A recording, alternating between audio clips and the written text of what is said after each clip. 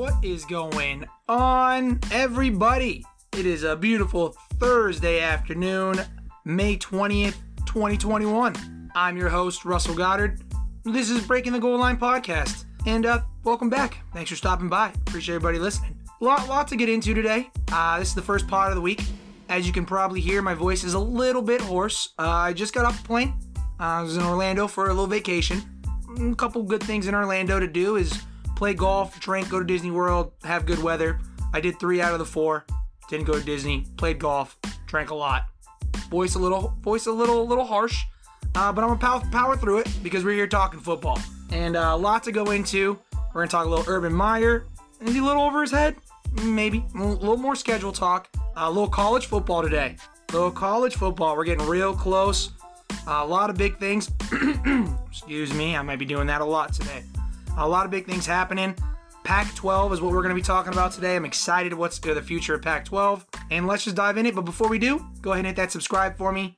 If you can. If you haven't, please do. If you have, thank you so much. And as always, if you listen on Apple iTunes, because that's the only place to leave a review, I guess, go ahead and leave me a review. Much appreciated. As always, guys, thank you. Let's get it. Okay, so let's dive in a little college football first. That's what I want to start the show with, because for me, it's very exciting news. It's very exciting news because the future looks bright because of this news. Now, this news did happen a little while ago. Happened last week, but obviously I'm on a little vacation, so I wasn't able to talk about it early in the week, so I want to talk about it now, and I've been holding it in this whole time. So as somebody who was born and raised on the West Coast, Phoenix, Arizona, I grew up a big Pac-12 fan. As someone that loves Arizona State and someone that actually has family ties in Arizona State, Pac-12, it was huge for me. I loved watching the Pac-12. I got all those games. Look, when I was younger growing up, we didn't have this DirecTV and all this stuff that's so big now where you can watch every single college game. So I only got my market games. Well, my market games is Arizona State, UCLA, Cal, Stanford, Pac-12. Those were my market games. Now I can watch any game. Anybody can, right? Now, it comes on a little later over here. Bear with me today. Bear with me. But I'm going to power through it, guys. I'm going to power through it. Comes on a little later over here, so a lot of people don't. A lot of East Coast, if it's an 8 o'clock, 7 o'clock, 8 o'clock, kickoff, tip-off, whatever it is out here, well, that's damn near midnight over on the East Coast, depending on the time of the year. But when I was growing up, it didn't matter what time a UCLA, USC game came on because they were awesome. They were a great watch. The entire country wanted to watch Reggie Bush and Matt Leinart, Pete Carroll. The entire country wanted to watch all these Pac-12 teams go around and be dominant. Man, when I was growing up, we had at least one team. Now it was SC, Cal. Stanford was really trying to come back. Arizona there for a while, not ASU, but U of A was there for a while, had a really good program. ASU was pumping out some players. We were good across the board in the Pac-10. Rose Bowl after Rose Bowl, year after year, was consistently great. We had teams for national championships. It was the BCS system back then, so it was a little skewed, but hey, it was awesome. We were a dominant conference. USC was on top. UCLA was dominating. Stanford was reemerging as a great program. And I'm not just talking to football here. The Pac-12 was also just dominating the NCAA tournament. They were dominating football, basketball, baseball. Some of the best. When I was a kid, from I think like 2003 to maybe like 2008, 2009, it seemed like every single national college baseball national championship winner was from the Pac-12. Nowadays, we still have some baseball a little bit. West Coast, always gonna have a little baseball over here, but for the past about 10 years, I don't know, maybe about 10 years, the Pac-12 has been a complete joke. Just a laughing stock to the rest of the country. I talk to people all the time that, honestly, they don't even consider the Pac-12 to be a Power 5, to be part of Power 5 anymore. And it, honestly, as a fan, I don't even know if I do sometimes either. I watch the ACC, I'm watching the SEC, I'm watching the Big 12, I'm watching the Big 10, and it just doesn't feel how the Pac-12 does, which sucks because to me, man, Pac-12 football, Pac-12 sports in general is so much fun. So much fun. But you have all these West Coast kids now, kids that grow up in California, Arizona, Colorado, Utah, Nevada, Seattle, Washington, so on and so forth. They're not staying out here. They're going to the ACC schools, to the SEC schools, to the Big Ten schools. They don't want to play in this conference anymore. A big reason for just the Pac-12 just being a shit show over the past decade plus is because of former Commissioner Larry Scott, who was fired. Now, this news came out a while ago that Larry Scott was going to be fired. It wasn't 100% yet. They didn't say they were going to do a replacement. But I was pretty sure he was going to be on the way out because he has to be on the way out. Now, here's the little thing about the West Coast. We're just different out here. And I've talked about this before on the pod. We're different. We're more laid back in a way, but also out here, especially university-wise, it's 100% run by the academic elites. The academic elites are running the show. You know, these schools, UCLA, Cal, Stanford, SC, you know, they're some of the hardest universities to get in the country. I think it was a couple years ago, Cal was like in the top 2 percentile of hardest schools in this country to get into. UCLA, that's no joke of a school. Stanford, well, I mean, I think Stanford speaks for itself. The academic elites, those are the ones that are running these universities. Those are the ones that's running the Pac-12. We don't have the same support as the SEC does out here. We don't. We don't have the same support as the Big 12 does or the Big 10. Those conferences push football. They push basketball. They push their sports. Out here, it's more of an academic thing. Now, look, I'm always going to be the first person that says student athlete, and there's a reason why student is first. Because if you think about it, I mean, what's the percentages of these kids going from college football to the NFL? I mean, you have 264 D1, just D1 schools? I actually think it might be more now. I mean, and each team has, I don't know, 120 kids on their roster. How many kids get drafted every year? A percentile is probably, I mean, less than 8%. Less than 8% of the kids that play college football through their 4 years or 3 years will make it in the NFL. So student athlete is first because you need to be a student. But at the same time, a commissioner like a Larry Scott, who is a big reason why the Pac-12 has just dramatically fallen off. And it's clear he had no idea what he was doing. He made bad TV deal after bad TV deal. You know that Pac-12 is the only Power 5 conference that's not on DirecTV. DirecTV is the #1 cable company in this country, and we are not on it. I say we because I'm considering myself a Pac-12 fan. I consider myself a Pac-12 fan like I consider myself an NFL fan. Do I root for one team more than another? Yeah, but I root for the Pac-12 as a whole. So we. And when Larry made these TV deals, if you go and look at the TV deal, the Pac-12 is not showing football, basketball, or baseball. They're showing water polo and tennis. That's the majority of it. It's Olympic sports. The package literally has majority of what will be shown on the Pac-12 will be Olympic sports.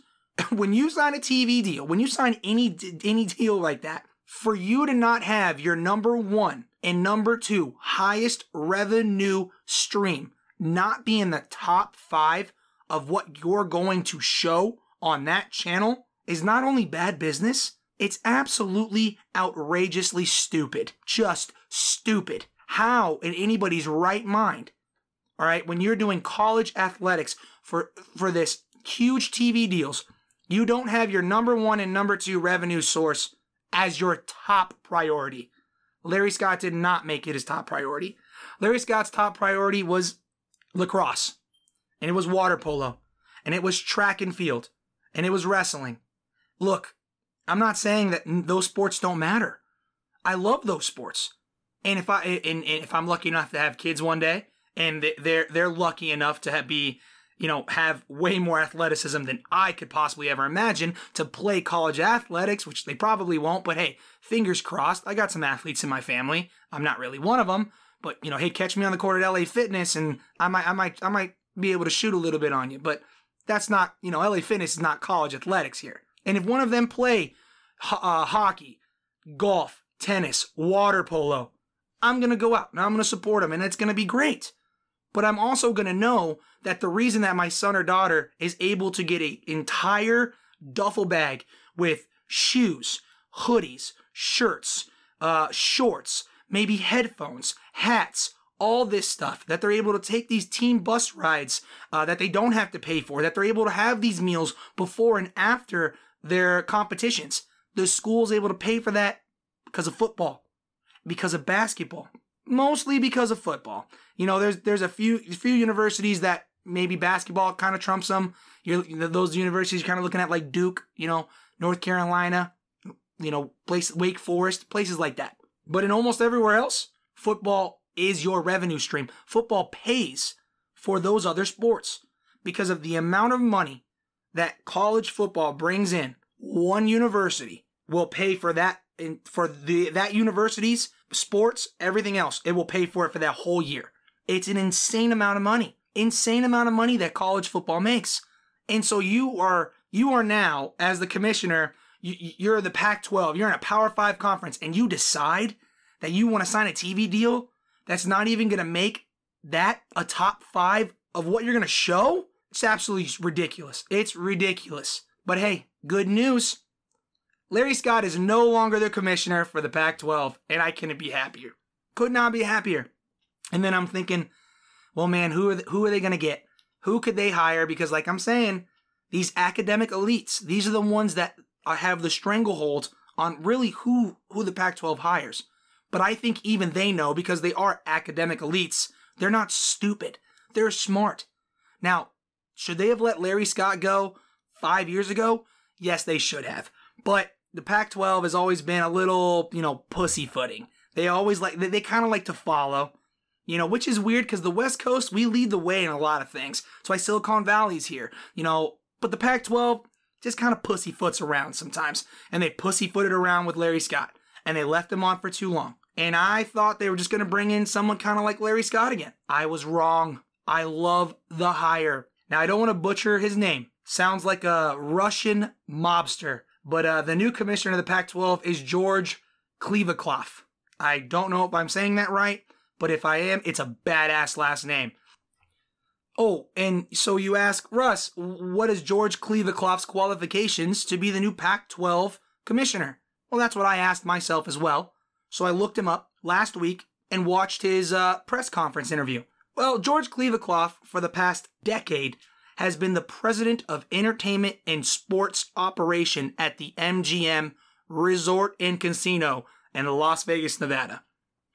The MGM, the epicenter of sports gambling. This is where he's coming from.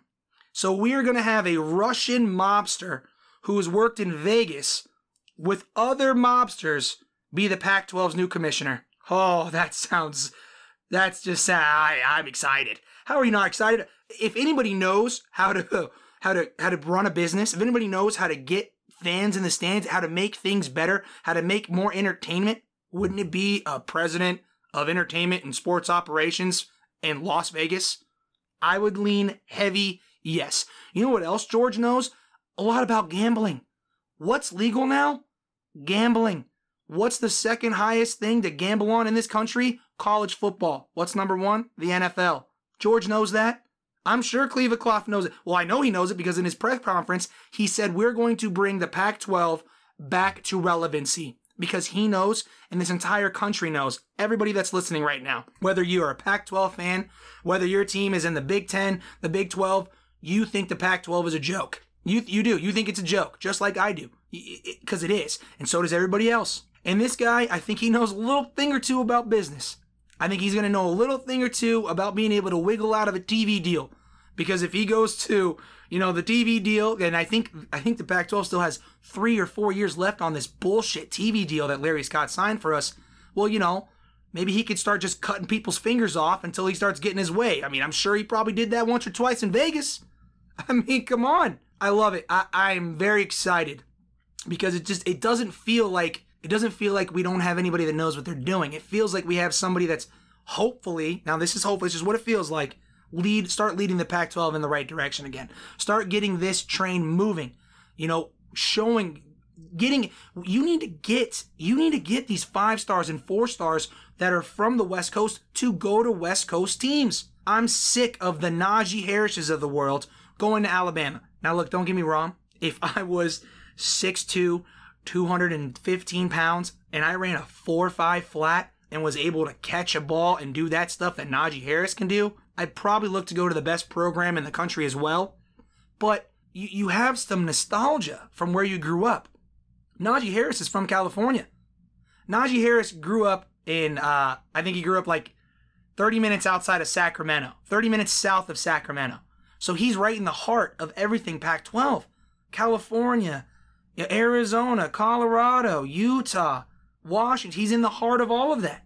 You know, he talked about, you know, his favorite team growing up was USC. He also actually liked the University of Sacramento. Why wouldn't he? He's right there. He in college, it was between Stanford. He was going to go to Stanford. Stanford is one of the teams he was going to choose. He ended up choosing Alabama. I probably would too. But I say that, but if I have an offer from ASU as a lifelong fan, just loved to go to their games, they brought me joy as a kid. Arizona State football is one of the reasons why I am talking to you in this microphone right now and I'm able to do what I do. So it's going to make me think. I'm going to want to stay here. My family's here. His family's here. But all these kids are leaving the West Coast. And I hope Cleva Clough, and I really hope I'm pronouncing that right, can come in here and he's going to get these kids to stay because we need to get our programs back to what they were.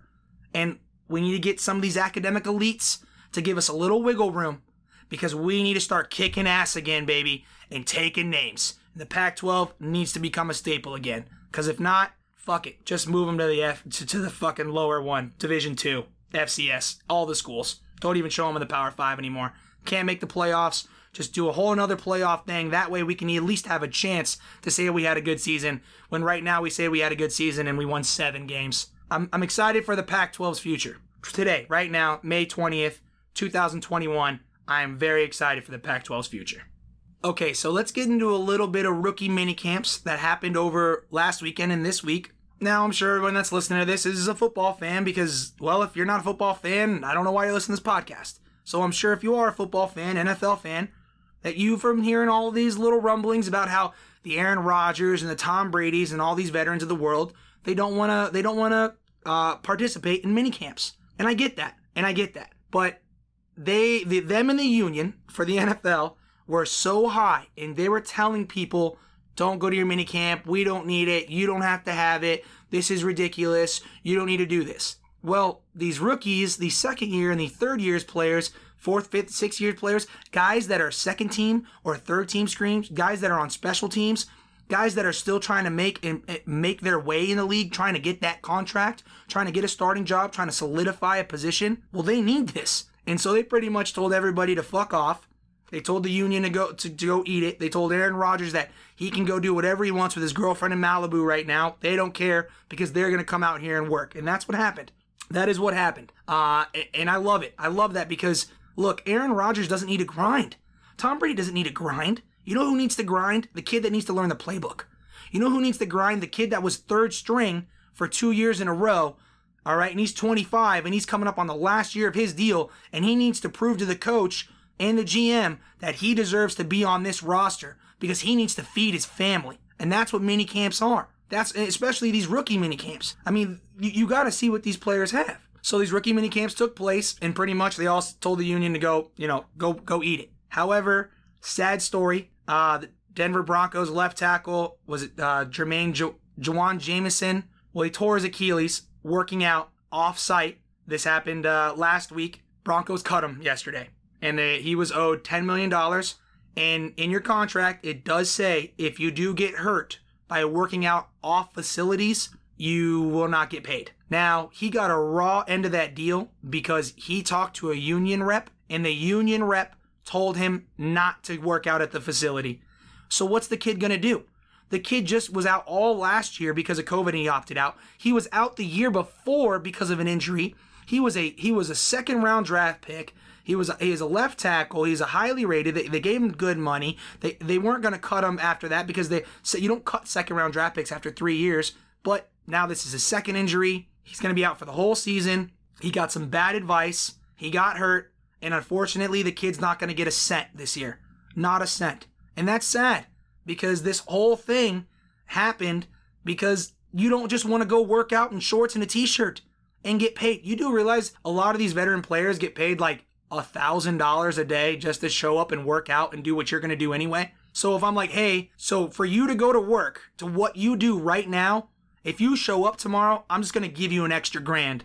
Are you just going to be like, nah, fuck it, I'm good. I'm not going to show up. No, you get money to go work out with shorts and t-shirts and do things that you're already going to do anyway off-site at your home personal gym, Aaron Rodgers. But these kids, you're not going to do that. So it's very sad. I saw that. I feel for the kid. I really, really, really hope that he's able to heal up and someone's able to get him another shot. But it's going to be hard for him, but we'll see what happens to him. But let's get into some rookie minicamp right now. A little talk about it on why I do think it's very important. Because when I think about rookie minicamps, and minicamps just in general, I kind of treat them like a first date, right? So whoever, you may be with right now, your significant other, whether it's a wife, girlfriend, boyfriend, whatever, you've had to start somewhere. You had to start with a first date. Whether you met her through a friend, whether you met her at a party, at work, doesn't matter. But eventually you had to walk up to her and be like, hey, you want to go out? You want to grab some dinner? I'd love to take you out. And you go on that first date because you have to have a first date. And first dates is a pretty big deal. I mean, pretty big deal. Sometimes the date is great and you can't wait to go on your next one. You leave the date or throughout the whole date, you're like, this is great. This is amazing. You leave the date, you drop her off. And you're just excited. You can't wait to go on this another date. This girl is way cooler than I thought. Our conversations were great. We have a lot in common. Amazing. But we've all been on that first date, that one first date, and it just was not going good. And you just wanted to hit the eject button as soon as you can.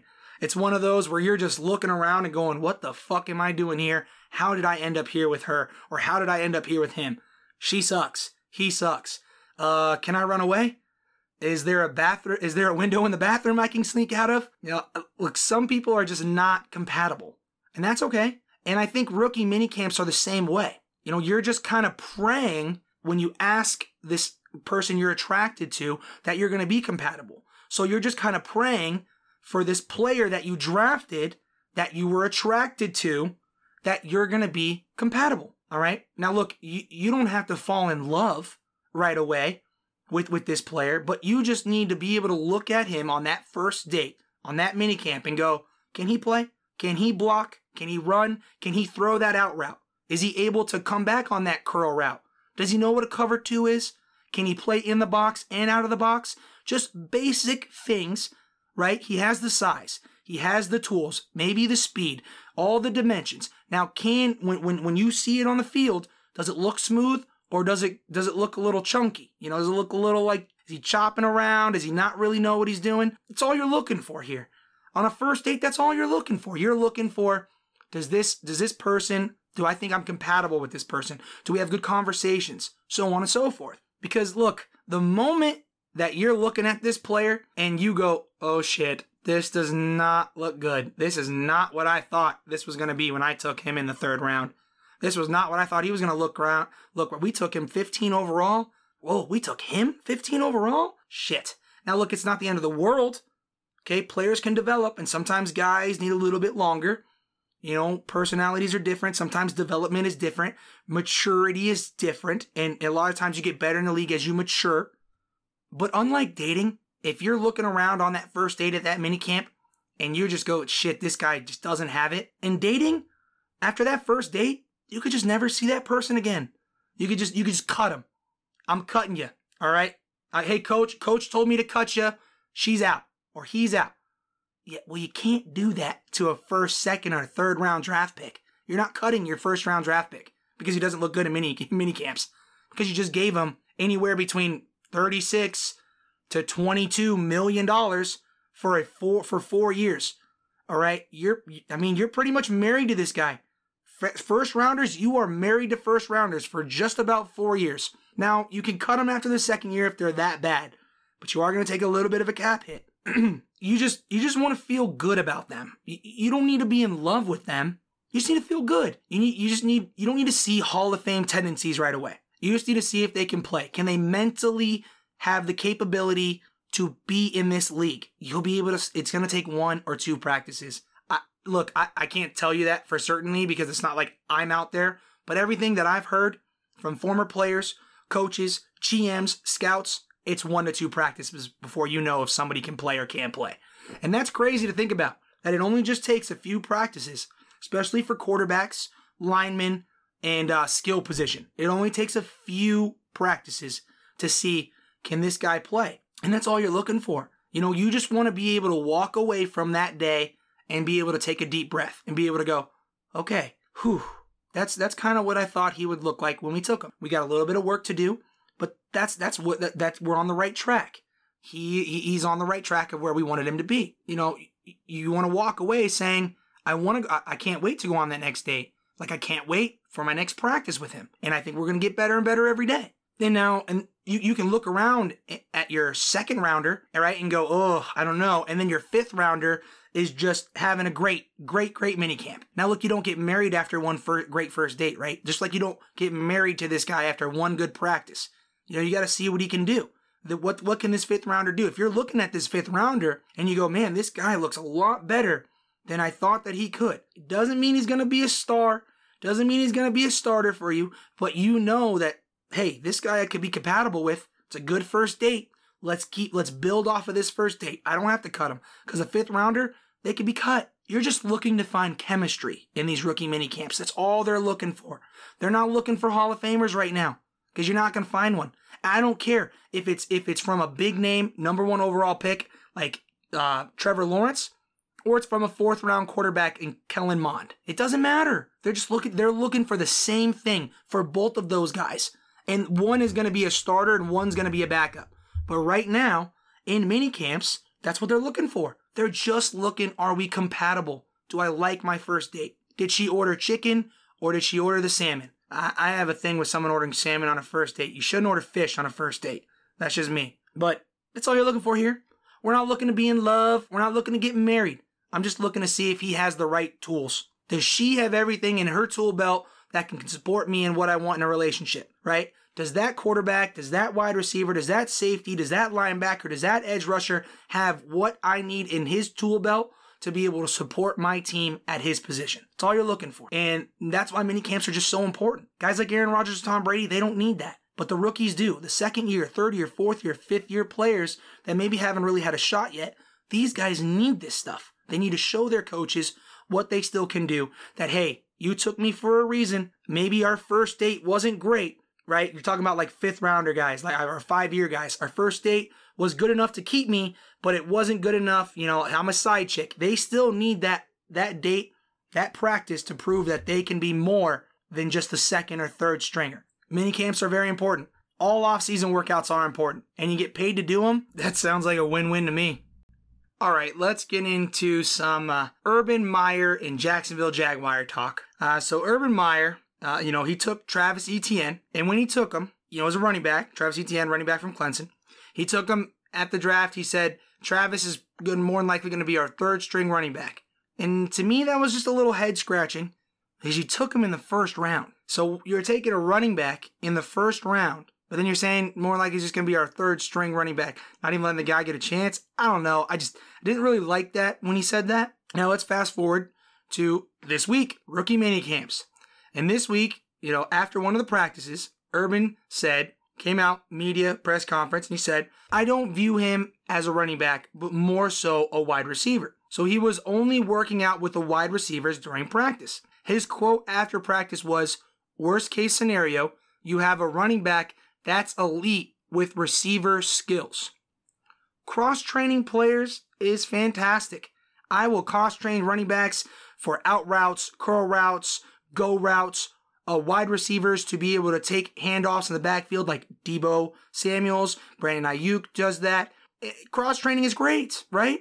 But there's a difference between cross-training and taking a player that has played a position for however long and at the highest level possible, saying he's going to play a different position. And look, if Travis Etienne was a 3rd or 4th round draft pick, and he looked more as a project. So then you can try to see, okay, well, maybe he'll fit here with this. We can kind of move him around and do certain things because he's a project. Because he was a 3rd rounder, 4th round draft pick that we think has very exceptional skills and elite athleticism for this league. However, you took him in the 1st round. You not only took him in the 1st round, you had 2 running backs on your roster already. You took a 3rd down running back who's been a 3rd down running back his entire career in the 1st round with your 2nd pick of the 1st round, while you already had a 1,000-yard rusher on your team, and you just signed Carlos Hyde, the 1,000-yard rusher is James Robinson, undrafted free agent rookie last year that rushed for 1,000 yards. Why are you taking a running back in the 1st round? Stupid. I never would, but that's okay. James Robinson, 1,000 yards rusher. Carlos Hyde, a journeyman in this league, definitely a workhorse, a practice guy, a locker room guy, a guy that's going to come in and run really hard. Not a bad running back at all. But to have him change positions, to have a running back that you drafted in the 1st round come in and change positions, I'm just not sure if Urban is handling the NFL well. And I think that's a fair question. I really do. I mean, is he a little over his head? Is he a little over his head right now? You know, does he belong to coach on this level? Things are just kind of dripping. Drip, drip, drip, drip. And I just feel the faucet is going to explode. His first move as a head coach, pretty much he's the general manager. He runs the Jacksonville organization. He had to fire his strength coach, who was the first one he hired because of some just horrible accusations. The guy is clearly not a great person, and he had to fire him literally within days of hiring the guy. Now he goes out and signs a 32-year-old former left-handed quarterback that could never really throw. Right? Tebow's left-handed? I don't know. Doesn't matter. Can't throw. To play tight end. And now you're taking the best skill player that you got, a running back. You took him in the 1st round, and you're going to say he's going to be a wide receiver and do a position he's never played? He never played wide receiver in college. Does he have wide receiver skills? Yeah, he has hands. Travis Etienne can catch the football. Travis Etienne can run routes. He reminds me of a very young David Johnson. David Johnson can line up as a running back and a wide receiver. But what was David Johnson in the depth chart? He was a fucking running back, not a wide receiver. Is Urban Meyer over his skis here? He feels a little over his skis. And we're just getting drip after drip of ugly. And it just feels like it's getting worse and worse and worse. We have a history of college quarterbacks trying to make the transition to the NFL, and it's very, very hard transition. It is hard. Some guys have just failed and gone back to college and come back to the league. I mean, sometimes you realize, oh shit, okay, yeah, maybe I can't do this right now. Maybe I got to go back to college and then come back. It happens. You have guys that just flat out fail because they just can't coach in this division and this level, right? Chip Kelly just could not coach in the NFL. I mean, it's pretty clear he can't coach at all anymore. I don't know. He's just a complete scheme guy, and now that everybody pretty much runs what he does, he's not very special, and he doesn't really add anything or bring anything.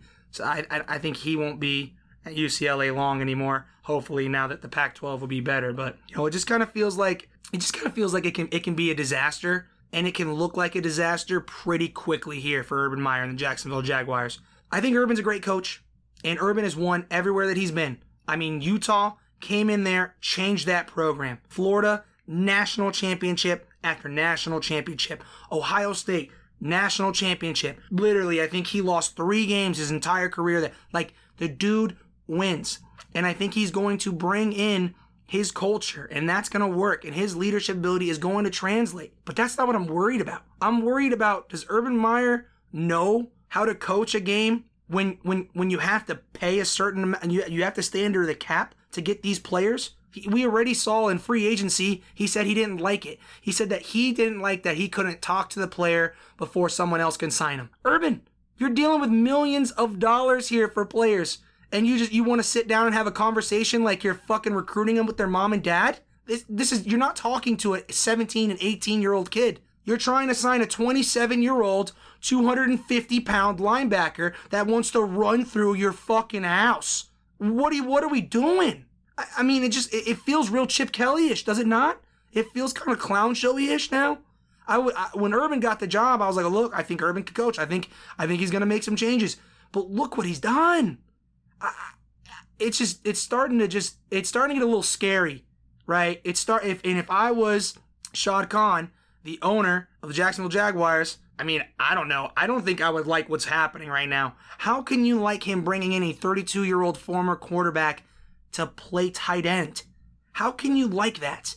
Is it just because it's going to bring you publicity? I mean, I guess any publicity is good publicity, right? That's what they say. I don't think he can.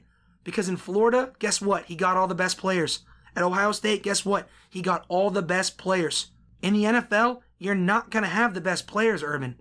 You have to pay these players, and you got to stay under the cap. You got to make trades. It's a different process. This is not college, okay? This is big boys. This is the NFL. Big boy only league. National, no fuck around league. That's what it is. This is not college, all right? This isn't spring training at Ohio State, spring practice at Ohio State game, and you can just go, yeah, we'll try this guy at a different position because it doesn't matter because we're in college at a spring practice. This is the NFL, Urban. I don't think it's out of the realm that Jacksonville goes 1-16. I don't think it's out of the realm that they go 0-17 this year. I think, like I said, I think his culture is going to work, but I think it's going to take time. It's going to take time to build that program to be good. I think their culture is going to be good right away, and I do think players are going to want to come play there. I just don't know if Urban has the eye for talent and development in the NFL, because everything that he's done so far has said no. Has said, no, I don't know what I'm doing.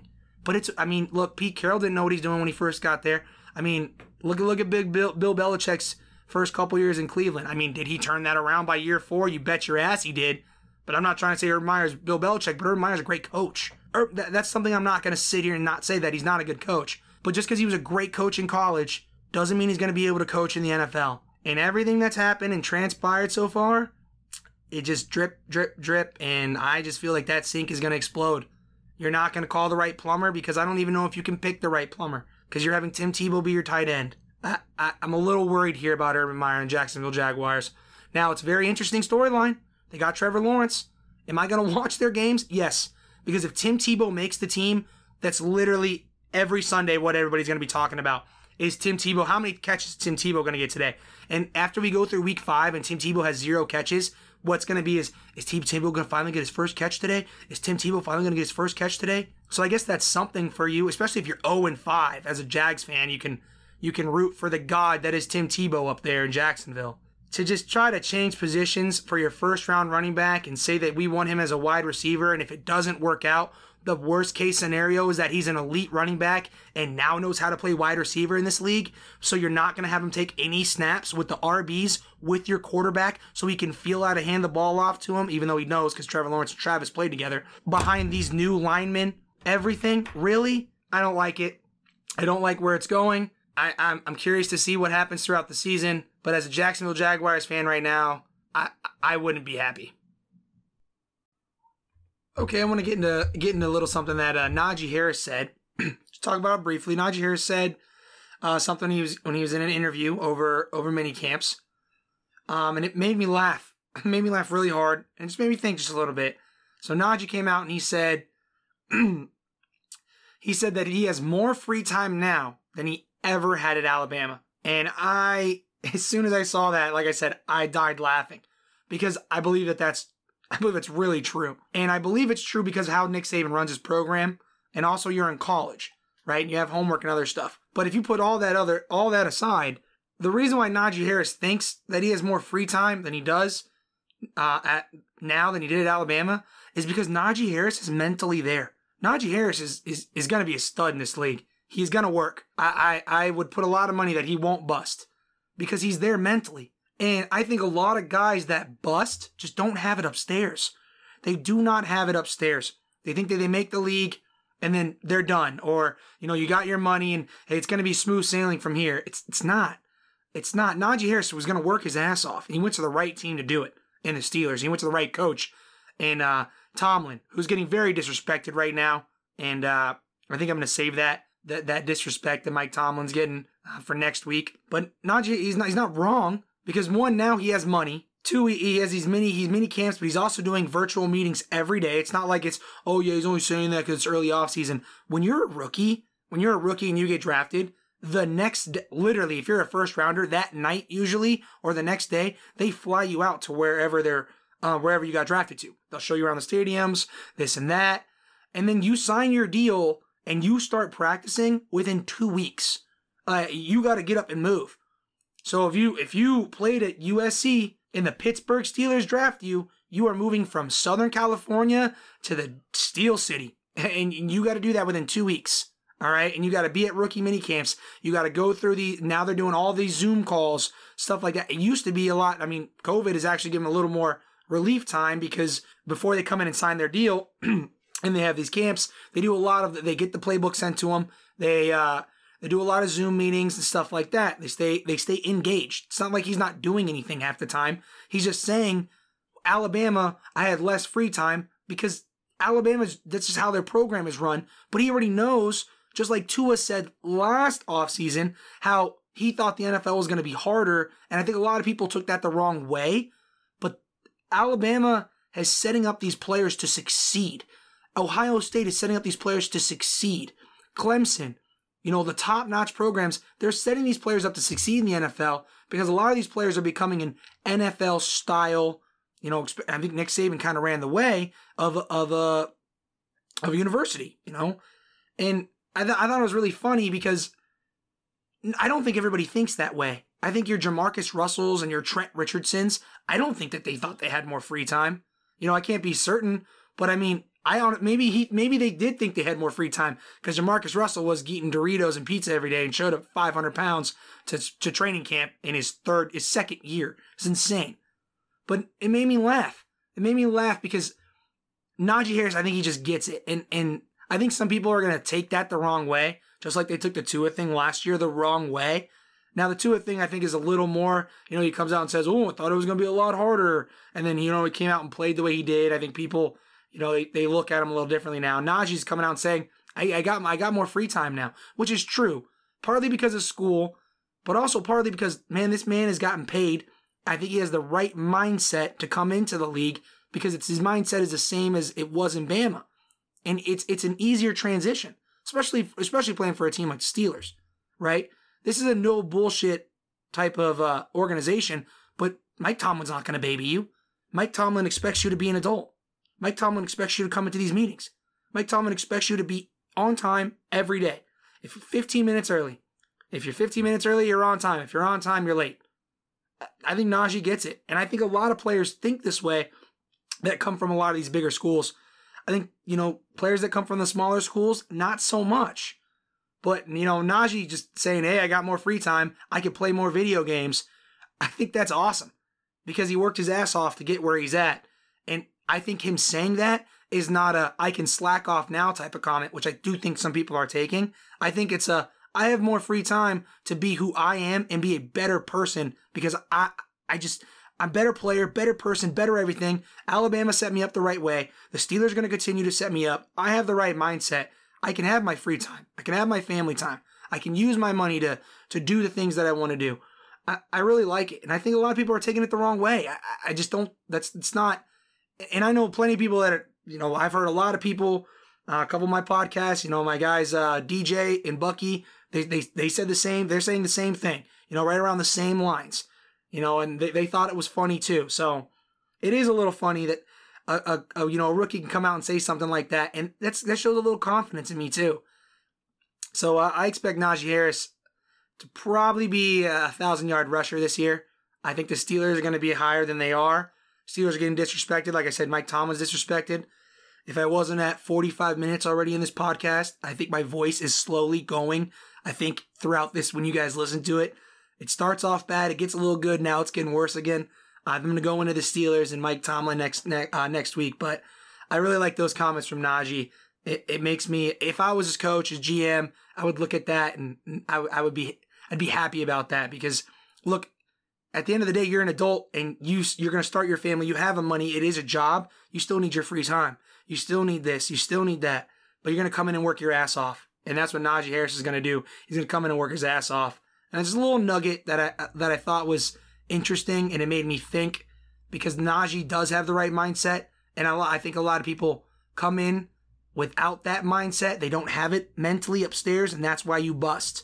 Because maybe you think you have too much free time or you don't have enough free time. It kind of got me thinking. It got my head thinking about players that bust, and I just thought it was a kind of cool little nugget there. So I'm going to end it on that. I hope you guys had a great week. I powered through it. My voice is killing me right now, but I'll be better by Tuesday. I'll get out a new pod. Have a great weekend, everybody. PGA this week. Jordan Spieth, I think, is going to be pretty good. Roy's playing good. Phil Mickelson, I saw today, 2 under. So if you like to gamble, mybookie.ag, use the promo code HAM. It'll get you 20% off of your first deposit up to $500. And, well, not 20% off. I'm sorry. That's another promo. I apologize. It's not 20% off. They'll match your deposit 50% from what you put in up to $500. So if you put in $200, they'll match that 50% and give you another $100. So if you like to gamble, go get a little gambling. You know, hey, at your own risk. I got a little money on some golf. I got a little money on Jordan. You know, Jordan's my guy. Sprinkle it on. DeChambeau, this course kind of fits him really well. I got a couple underdogs. Max Homa. I like Max Homa top 10 this week. So go out, watch a little golf, little majors. I hope you guys all have a great weekend. I will talk to you next week. Have a good one. Godspeed. Peace.